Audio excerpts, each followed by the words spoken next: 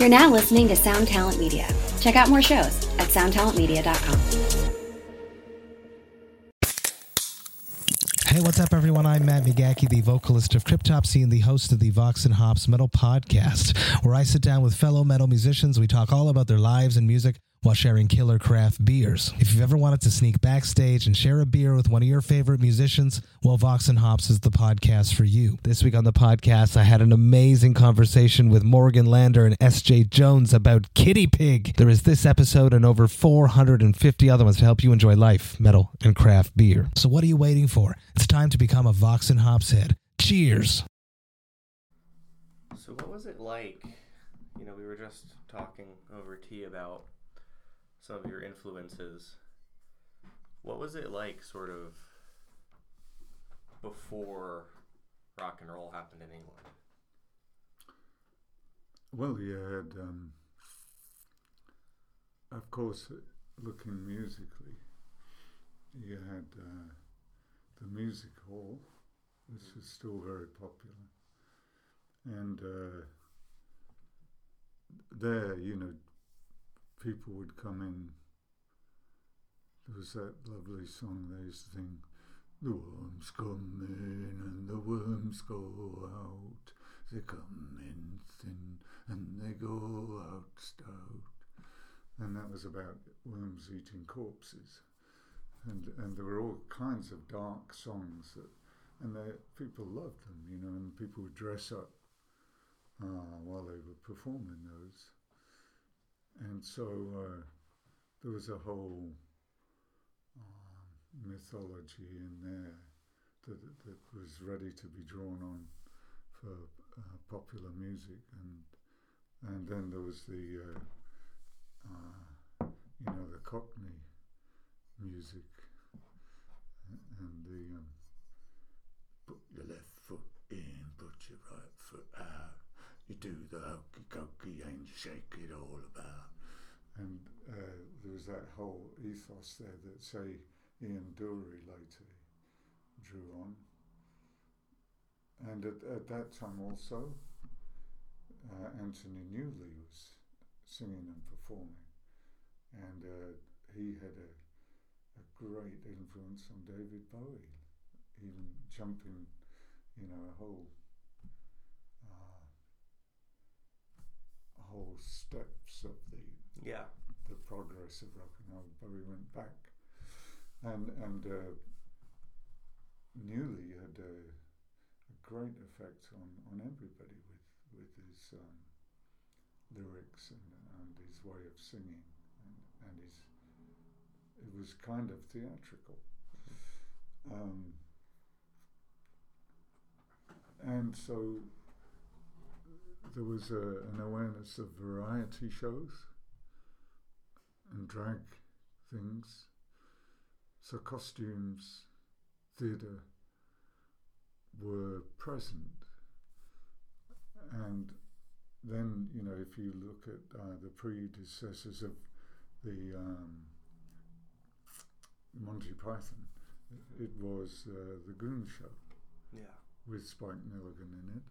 And they did all kinds of strange, trippy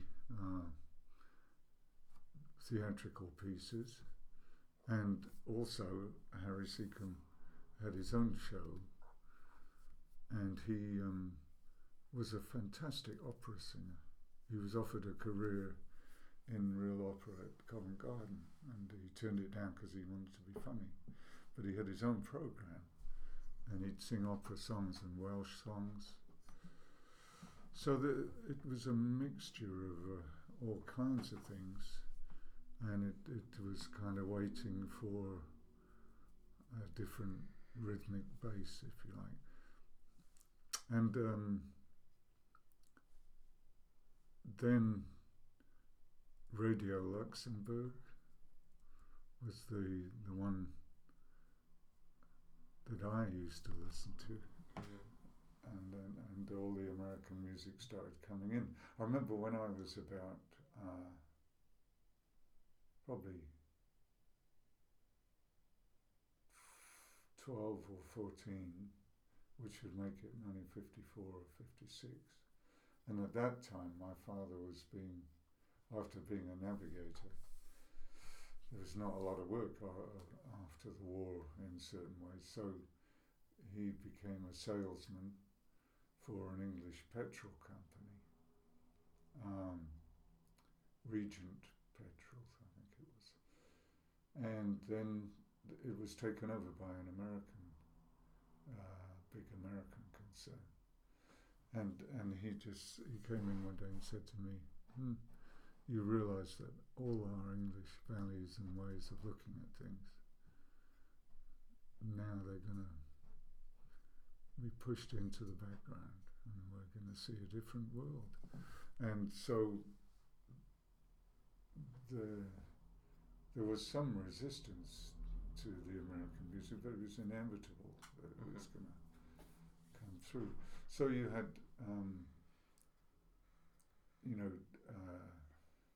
dance programs and variety shows on the radio.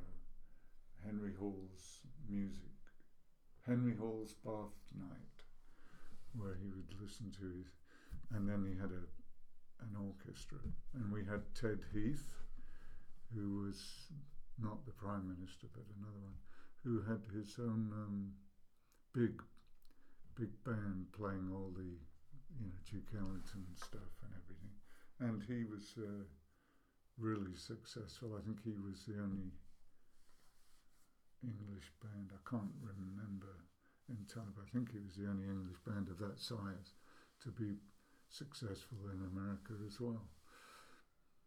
And so 54, 56 is when you first start discovering the blues? Not so much the blues. It was Elvis and Carl Perkins and Little Richard and all the rock stuff. Right. Because that's what was popular. Yeah. And I don't think Radio Luxembourg was yet over here doing that. And it was probably in that period that Alan Lomax and Shirley Collins went out into the fields and discovered a lot of the old blues music, and then brought them over to a couple of festivals here, and then it became Harold Pendleton put together the Marquee Club, where a lot of the old blues artists would play.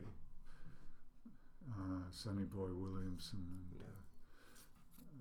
and also a little later they did all the university and big say like in Reading, the Olympia Music Hall. They used to come and play there, and Memphis Slim.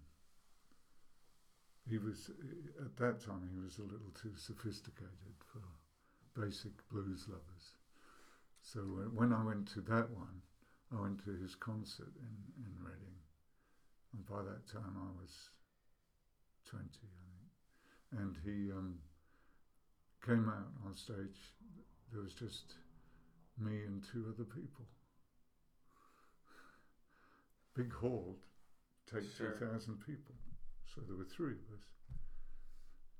And so he came out and looked, and he said, and then he saw us. And he looked at it, and he said, well, fellas, never mind. Best party I ever had. There was only two of us. And he played his whole set. He said, come up on the stage, boys. Instead of going like, well, look. So he played it. We got to be... That's amazing. Yeah. Because he was just on a different level. Oh, he was. And I don't know anything about his life, but he was certainly a charming and kind person in that Yeah. situation. And then,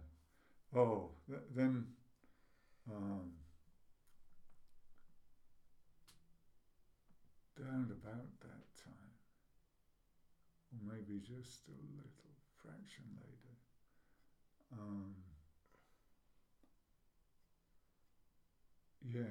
because by that time I was 23.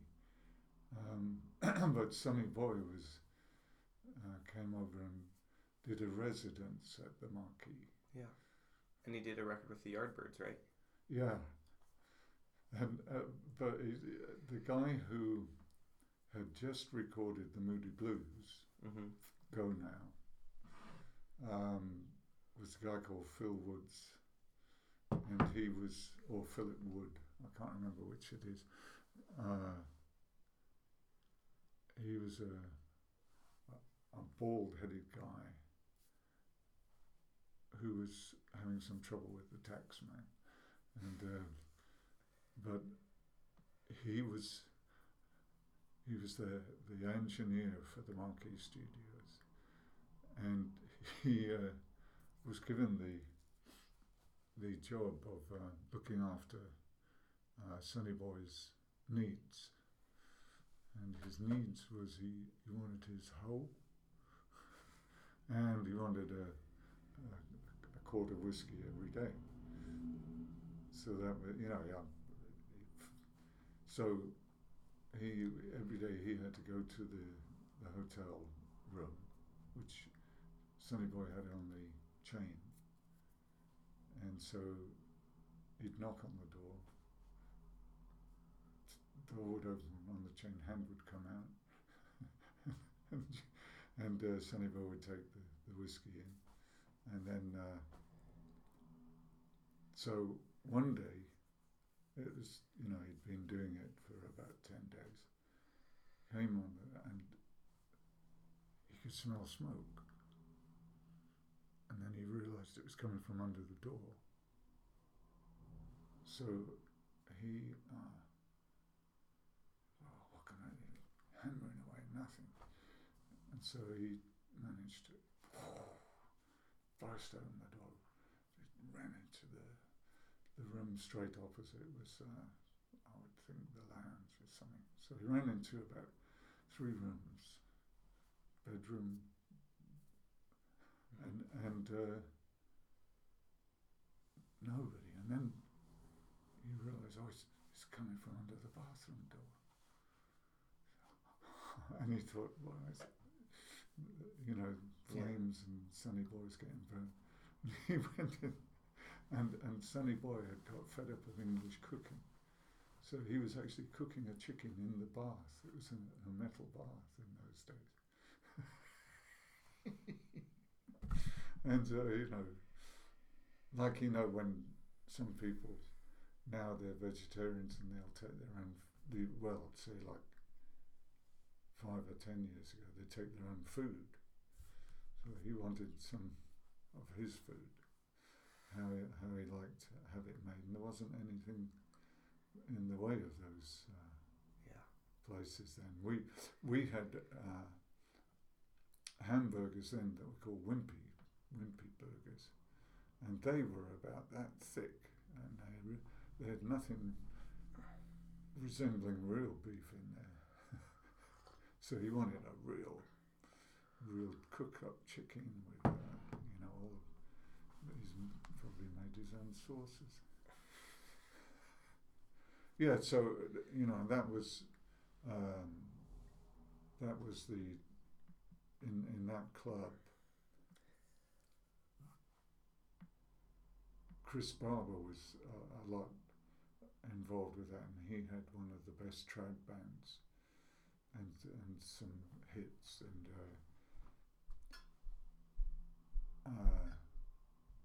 in fact it was with one of the trad bands I did my first solo public performance in that Reading Olympia Hall, which on that occasion was full, and it was one of the trad bands called Acapulco, and he just I said, well, could I have ever seen?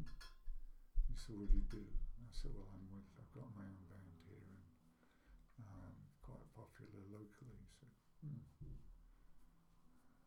all right, fuck nose, get up on that stage. And so I did Basin Street Blues. And so Classic. there was, St. Louis Blues. Yeah. And so there was this mixture prior to rock and roll, really. You know, prior to the form of rock and roll that the Stones brought in. The Yardbirds,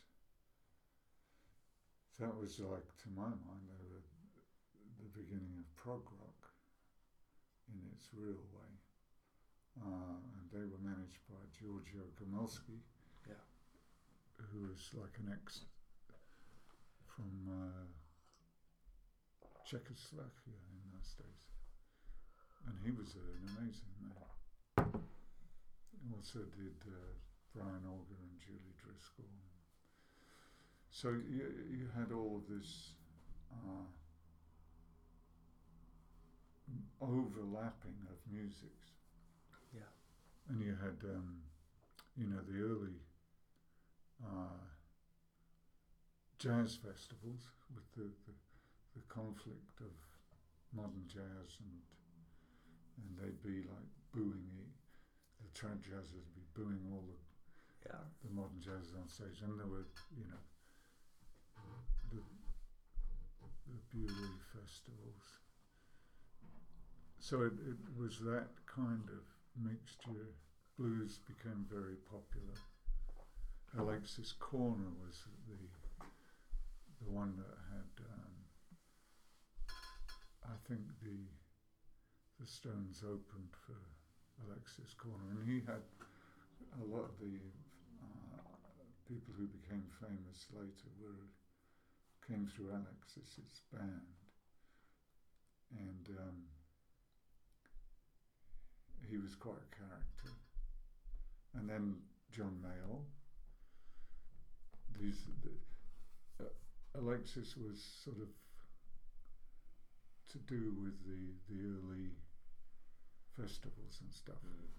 And John Mayall, I think at that point, was living up a tree, and Sure. he had that rough edge to it, that earthy feel, with Clapton, with long sideburns. And the first solo ever I heard, and I think anybody else, where he just did one long feedback note, Yeah. and everybody went, what is that? So you had this sort of early mixture of music hall and classical was very prominent, so it had its influence.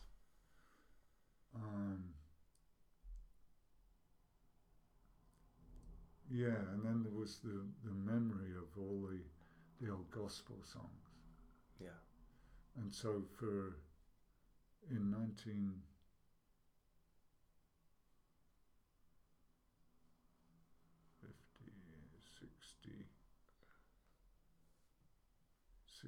or so, you had that series, The Prisoner. Yes. I'm not a number. I'm a free man. Yeah. And if you've seen it, you might remember one of the later episodes.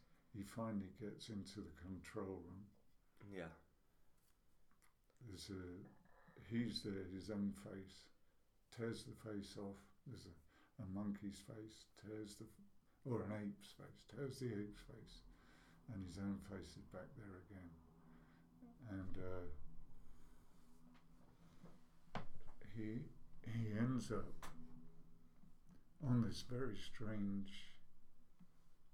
this very strange group of people, and there's a very, very surreal number in there where this guy sings dim boom dry boom dim boom, but he does it in such a way that you look at punk there it is, right there. Right. Later, they did punk, but it was amazing. So you had all of these visions of different styles of music hanging round, and due to, I think, say like UFO and then the festivals, it became coalesced into sometimes different local scenes, but it was all part of one big scene. I don't know whether that has anything to do with your question. I think it does. I mean, well, because I think it's... I always think about how crazy it is that the Rolling Stones' first tour was opening for Bo Diddley. Ah, yes. Yes. And I also... that's another story, which I think is written down somewhere, which was the Animals and John Lee Hooker. Yeah. And he was playing in a different location on that night in the same town. And so somebody, I think, introduced them. And they said, well, John, because they loved his music, obviously, we're playing down the road tonight. So he said, why don't you come? So he said, oh. So he went down, and they said, what do you think after the gig? And he said, biggest load of old rubbish I've heard in my life. But of course later he got involved with all the, being one of the founders of it. So, two questions. So one, so like you first meet Keith Richards in like what, 1963? Keith Richards? Yeah.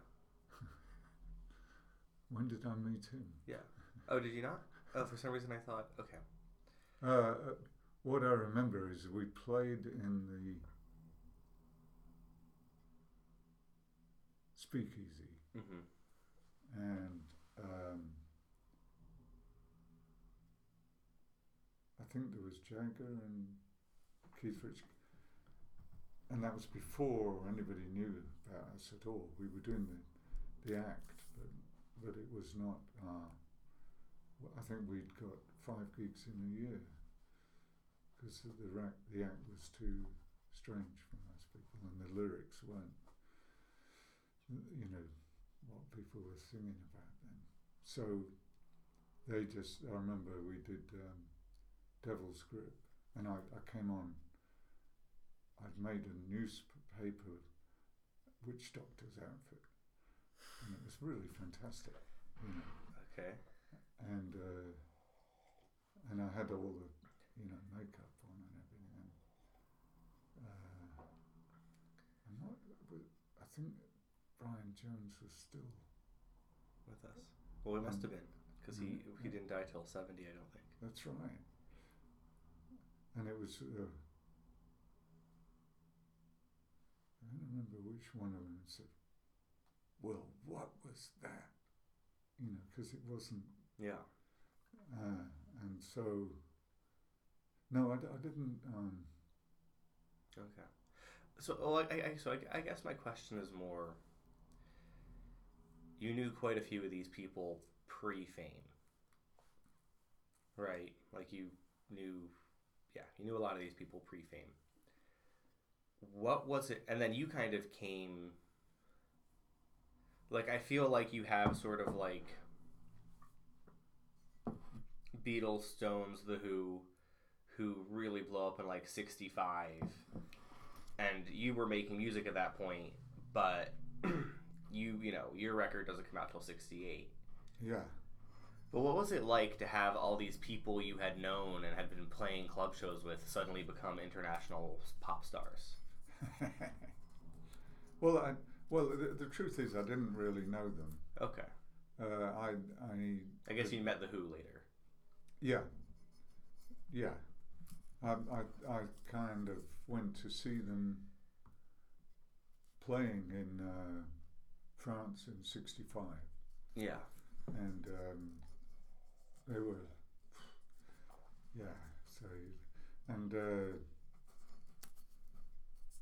So I knew I'd met Paul Samuel Smith when I was at Reading, and he produced a record that I did for the Rag with a local band called the Black Diamonds. You had the very early keyboard, the ones.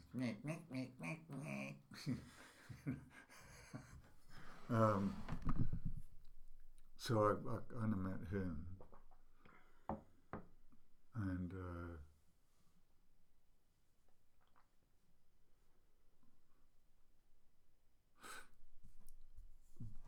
but really,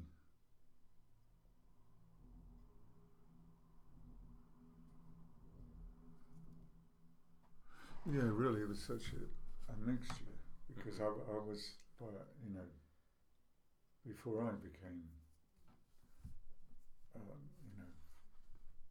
famous, I was at Reading University. I had a modern jazz quartet. I was playing bass and singing, and we used to do Charlie Mingus and all of those kind of things. Are there any recordings of that? No. we did, those days you didn't. If you wanted to record, you went to a studio, and we didn't have a studio. It was like it was the University Jazz Club, and the guy in the year before me, so their band was, the top band, and mine was coming up, was a drummer called John Marshall. He was studying psychology then, and he later played with Soft Machine and all kinds of people, and played on the Fire album. Yeah. So that was a mixture, that whole thing. For instance, for me, I had my band, we were playing that modern jazz. I was in a little duet with a guy Laurie Johnson, who played blues guitar and folk guitar. So we've sang just the duet, acoustic folk and blues. Also, I was in a trad band playing trad music around. So there were all these little scenes, and there was, on the side of them was the pop stuff, with the Stones left the club scene, if you like, and went into and so I was behind that, still doing the university stuff, and the university circuit. And so it was a time when, for instance, where I was in the residential hall for 1 year, had a quadrangle, big quadrangle, and then the rooms on either side. Out of the windows, those opposite was classical music. Downstairs to me was the blues. Was Bob Dylan. Upstairs was the blues. Over there was folk music, and so you just walk out. You didn't know what you were going to get, and then all of it became a blending of that, and that was what led to the UFO Club. Yeah. But you're looking at the beginning of it, aren't you? Where pop music, Patsy Cline and all of that stuff suddenly took on the more like African rhythms of blues.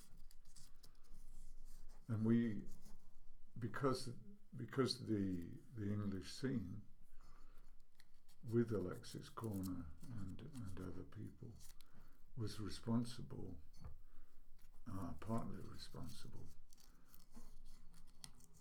and was allied with Alan Lomax and all those people who discovered them, made them popular, and then they went back to America and played to the big audiences again. Yeah. Well, it's cool because it's like,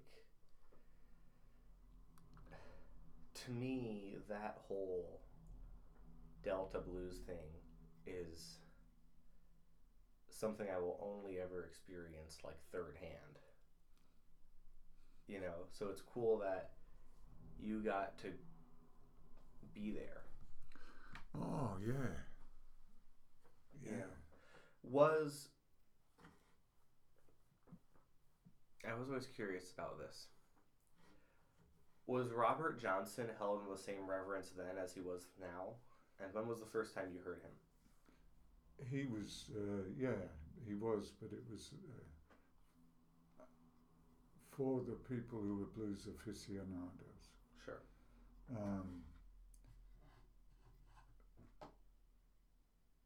And I'm trying to remember who it was. It was somebody I knew.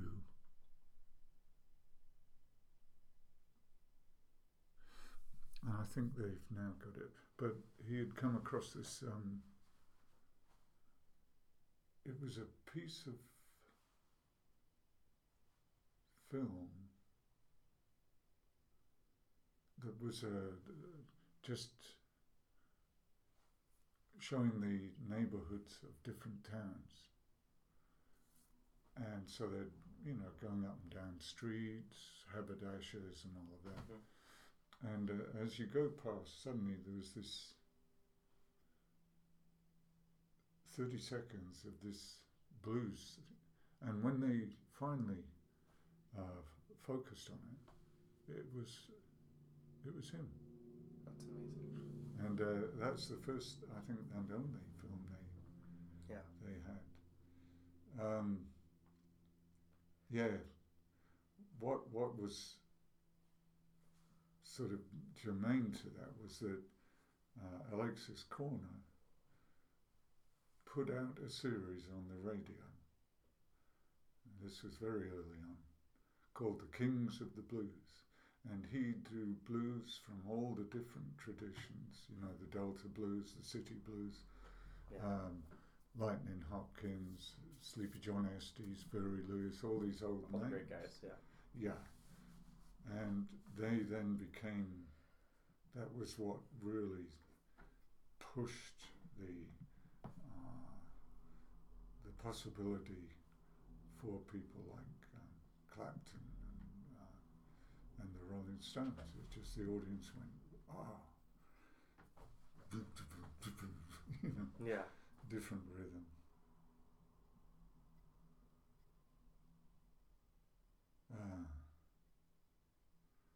It was kind of magical because there was they were so direct. They were direct with relationships, with sex, with whatever else. The lyrics. Yeah. And the rhythms. One of the early ones, perhaps it was early. Howlin' Wolf was the one. And you can take his famous, it's a greenish cover album, where he has Smokestack Lightning and all of those. And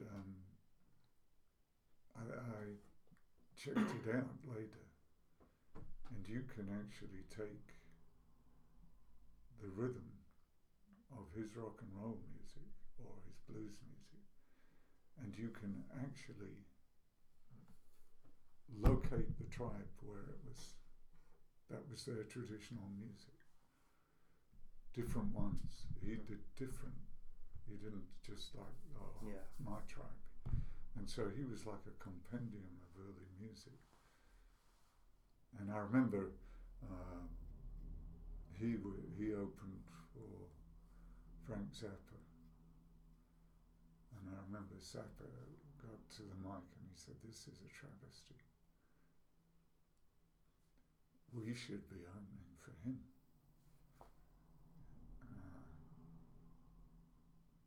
So. Well, didn't that happen with the Rolling Stones and Muddy Waters?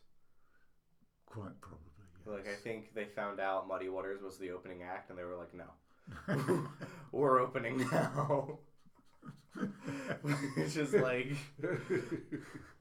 I mean, you know, that's the correct thing to do. Yeah, absolutely. Absolutely. Yeah, and you know, to that extent, Jerry Lee and Little Richard are, to my mind, in the same category. Yeah. But their sort of style went under for a while, and so when they came back, they were always on a bills with those people. So they still remained huge, but it wasn't, except when they went to festivals. That was great. Yeah, I mean, it was really quite fascinating because that early blues stuff as well was sonically very adventurous. Yeah, well, like, even, like, if you go, like, pre-W.C. Handy to, like, Henry Miller and, like, those guys, and it's like, what the fuck? You know what I'm talking about? I don't know Henry Miller. Oh, well, show him to you after. Ooh. I'll look him up. Yeah. Lava Jam. What was his... I think his name was Henry Miller. Let me pull it up.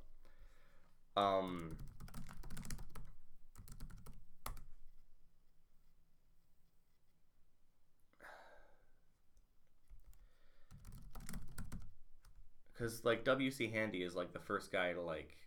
Charlie Patton. Yeah. Right? But then there was this other guy who was, like, pre-Charlie Patton or something. Let me see if I can pull it up.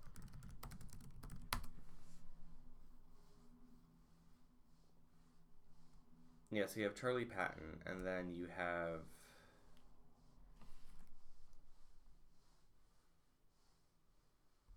Henry Sloan. I'm sorry. And this is like, we don't really know about him, but he teaches Charlie Patton. Oh, okay. Yeah, I don't know. But you're right that, you know, Mississippi Shakes is another band where you're like, what's going on here? Yeah, absolutely. And where were they playing in that time? You know, it's like the early barrel house blues bands, and with the, you know, still playing with trumpets, and where did these other people play? They started there, and then moved into kind of touring. Yeah. It's weird to think about. So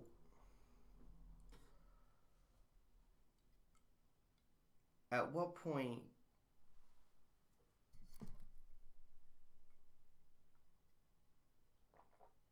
this is going to be a hard question. You're a very humble guy, and this is going to be a hard question to answer humbly.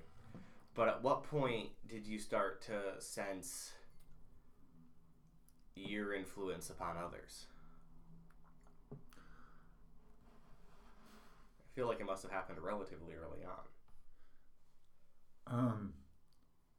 Well, I remember when we, you know, because the first record that Track put out was the Nightmare track. Yeah. And that was in the charts, but it went out quickly due to the shortage of vinyl. So, and by that time, Lambert, it was a paradoxical situation because, as I said before, when I first started with the Crazy World, we got 5 gigs in a year. Sure. And so we're obviously not influencing, and so it was difficult to get gigs with our stuff, and it was like, wow, I still want to do it because it's such fun. And at that point, you know, Lambert particularly wanted me to be a lounge singer. Mm-hmm. So there was all of this going on. And then Lambert came down and saw us and was looking at, okay. And so I remember him saying to me, he said, "Do you realise that we've got to get this out because other bands are going to copy you?" Because we were going around by that early time, we were doing more gigs. Mm-hmm. And so we would appear at clubs, and you know, and it was something different. There wasn't an underground circuit at that point, and so the idea of singing about, you know, demons and all of that stuff, and making it current rock and roll with blues and R&B and rock rhythms was like, and so a year later, I think it was a year, Black Widow, Black Sabbath, all of those started to appear. So we thought, so Lambert was right, because we thought nobody was going to copy that. You know, it's like, why would you copy it? It's so too difficult to get gigs. But they obviously liked it, and so that was a sort of thing. But it didn't, at that time, there wasn't a metal scene or a good scene. Of course. So you didn't think, oh yeah, we're going to have influenced a whole pedigree. It was just like, oh yeah, well, some people thought it was great, so cool. And like we thought that, you know, trad jazz was great and blues was great. Yeah, sure. But you then get the idea, actually, from people like the Beatles and the Who, was like, well, let's, you know, we write all our own stuff, and then do a couple of things that people like, so that they don't feel totally lost. You know.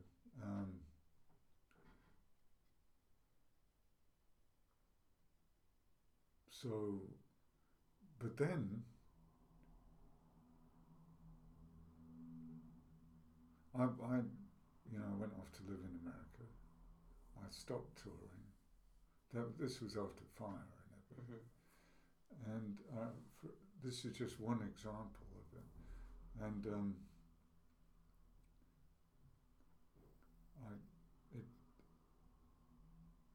it must have been 1990, and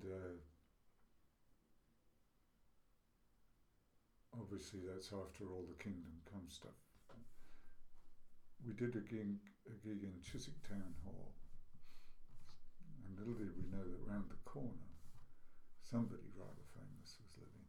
And so after the gig, everybody was packing the gear away.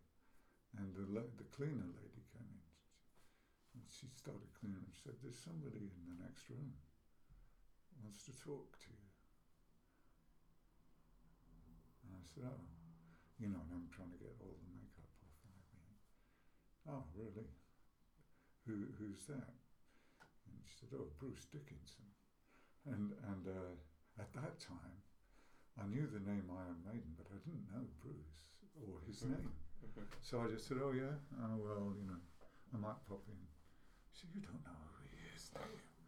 And I said, "No." And she said, "It's Iron Maiden." And I said, "Oh, Iron Maiden, one of those heavy metal bands." So I went in there and Bruce said, first thing he said to me, he looked at me in the eye and he said, "You'll never know how many millions I made off what we got from you." And he used to love Kingdom Come. He used to come sit there and watch them play. And that was like, because Kingdom Come was a very experimental band and everything, but it didn't have any big commercial success.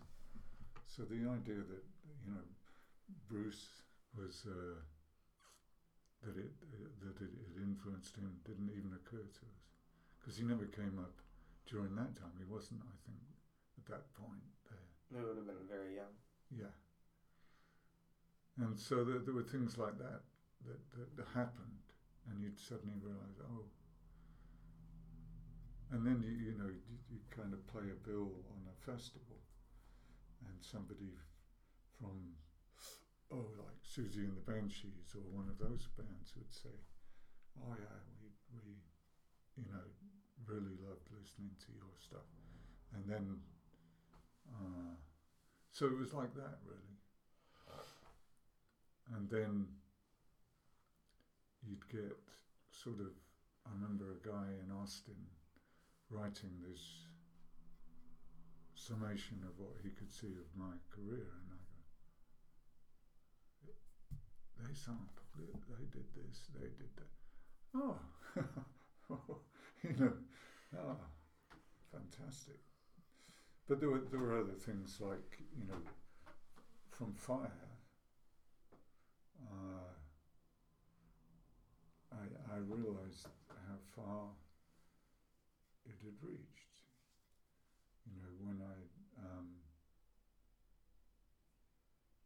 When I met Stevie Wonder, and he said, "Oh yeah, I'll produce your next album," and then it got all managerial. Yeah. And I thought, oh, yeah, those people, they were listening. They listened to that. And then you realise it's just part of the whole thing, because everybody's influencing everybody else.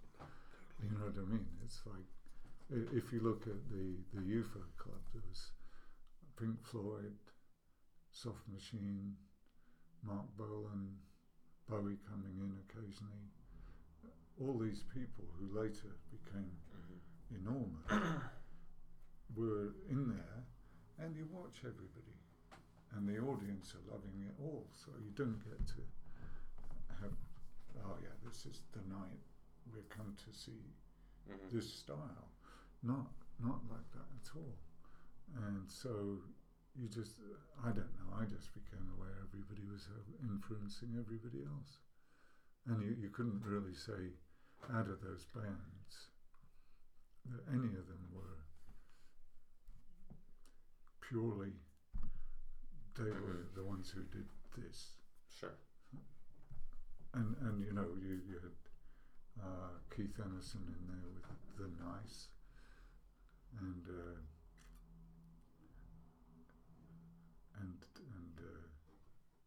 Tom Jones came down. The opera people came down. Margot Fontaine came down. It was just a pot. And so we then, when that became a scene, we realised, we were part of it, and we had influenced, just as we were influenced by the original San Francisco scene and the blues route where that came from.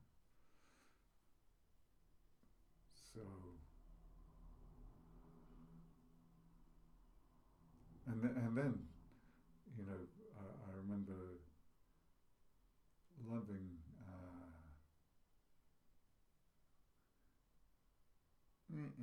cars and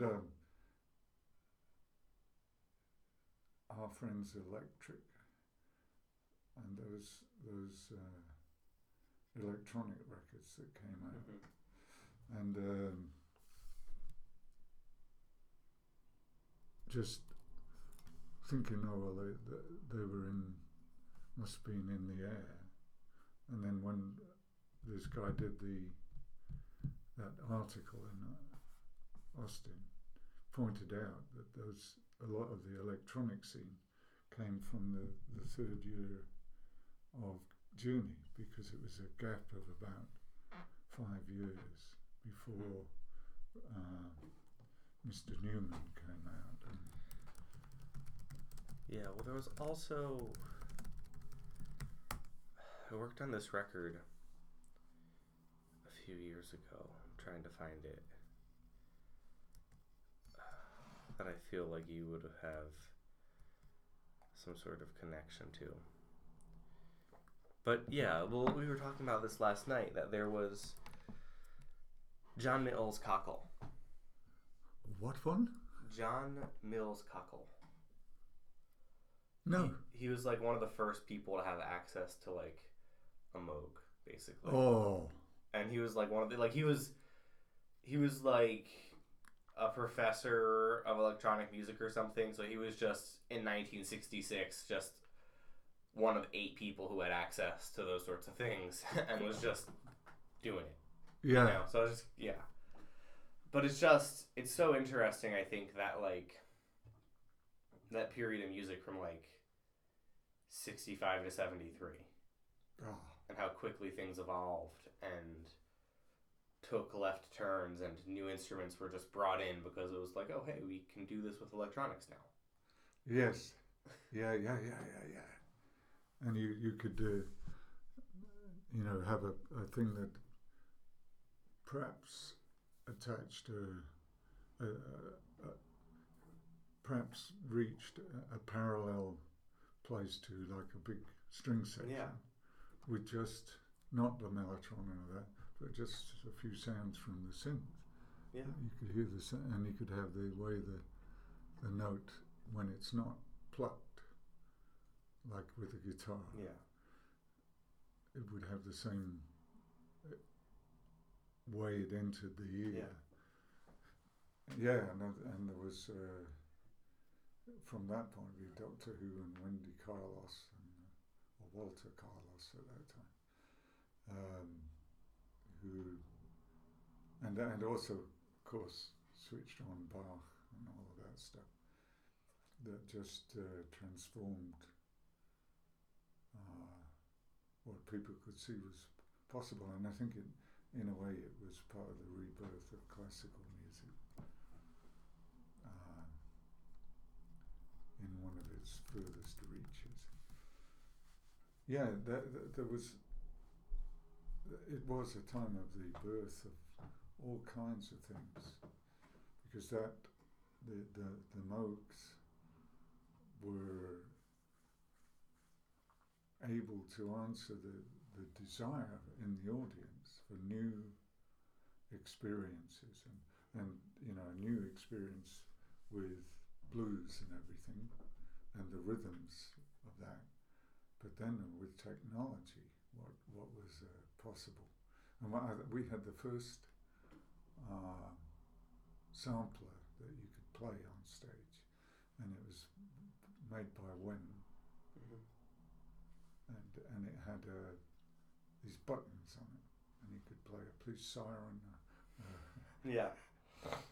And so all of those things started to come out, and of course the technology that Hendrix later used was just coming out then, and making all sorts of things possible for the Floyd and whoever cared to use it. Yeah. It's wild. Let's call it there. Yeah. Hey, this is Steve Choi, host of the Musicians Guild podcast, part of the Sound Talent Media podcast network. Within the four walls of the Musicians Guild, we'll be discussing the habits, idiosyncrasies, experiences, and general psychology of my friends and peers, all involved with music in various capacities. Listen and subscribe at soundtalentmedia.com.